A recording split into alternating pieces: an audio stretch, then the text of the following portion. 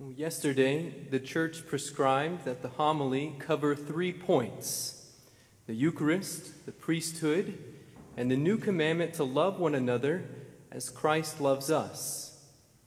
Today, she prescribes that the homily be brief. Silence is more necessary than added words to appreciate the mystery that we've just proclaimed.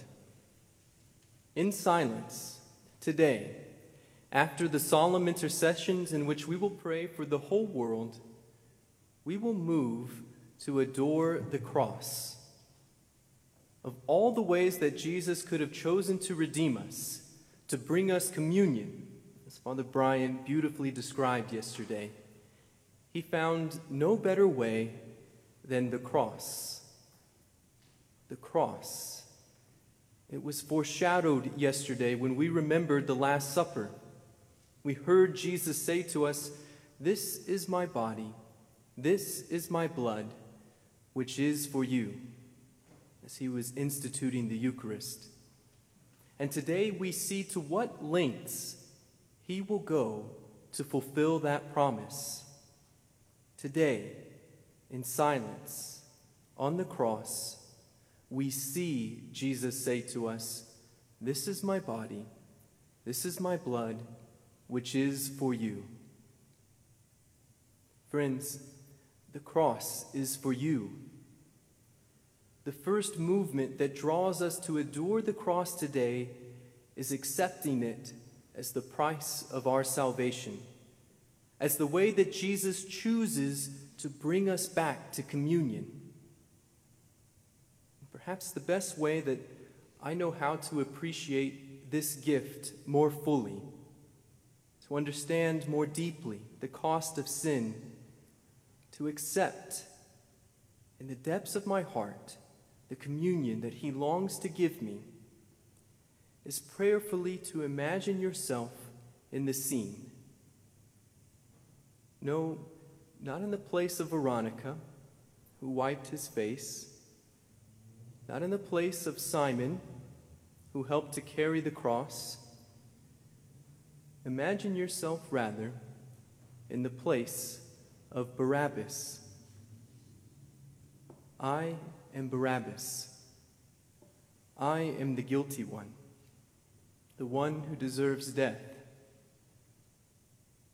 But Jesus takes my place, and I go free. Today, we adore the price of our freedom, a price he paid in love. We adore you, O Christ, and we praise you. For by your holy cross, you have redeemed the world. There is a second movement in our adoration today. Yes, the cross is the way that Jesus chose to bring us communion. That's the first movement, a sorrowful adoration. And the second is this, a compassionate adoration.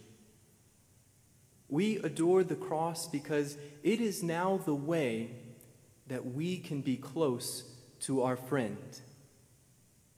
We adore the cross so that Jesus, our Savior and our friend, will not suffer alone. From Barabbas to friend, those are the movements today. No greater love has man than this, that he laid down his life for his friends. By stretching out his arms on the cross, Jesus extends his hand to us in friendship. He loves you so much that he would rather die than live without you, than live without his friend. So moved by that love, we follow our Lord to the cross. And this time, we can imagine ourselves in the place of Simon or Veronica or the beloved disciple next to Mary underneath the cross. And wiping his face, carrying the cross, and standing with him doesn't take away the price that he paid to free me as Barabbas. I can never pay him back.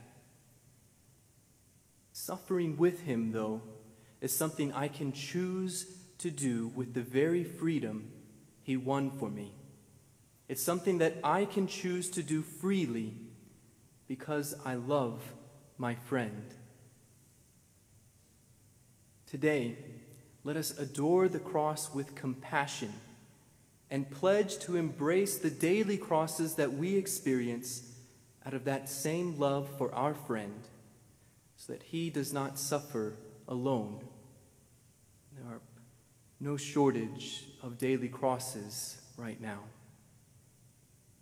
Jesus is fully God and fully man, and as fully one of us, he has a heart, a sacred heart that desires to be consoled.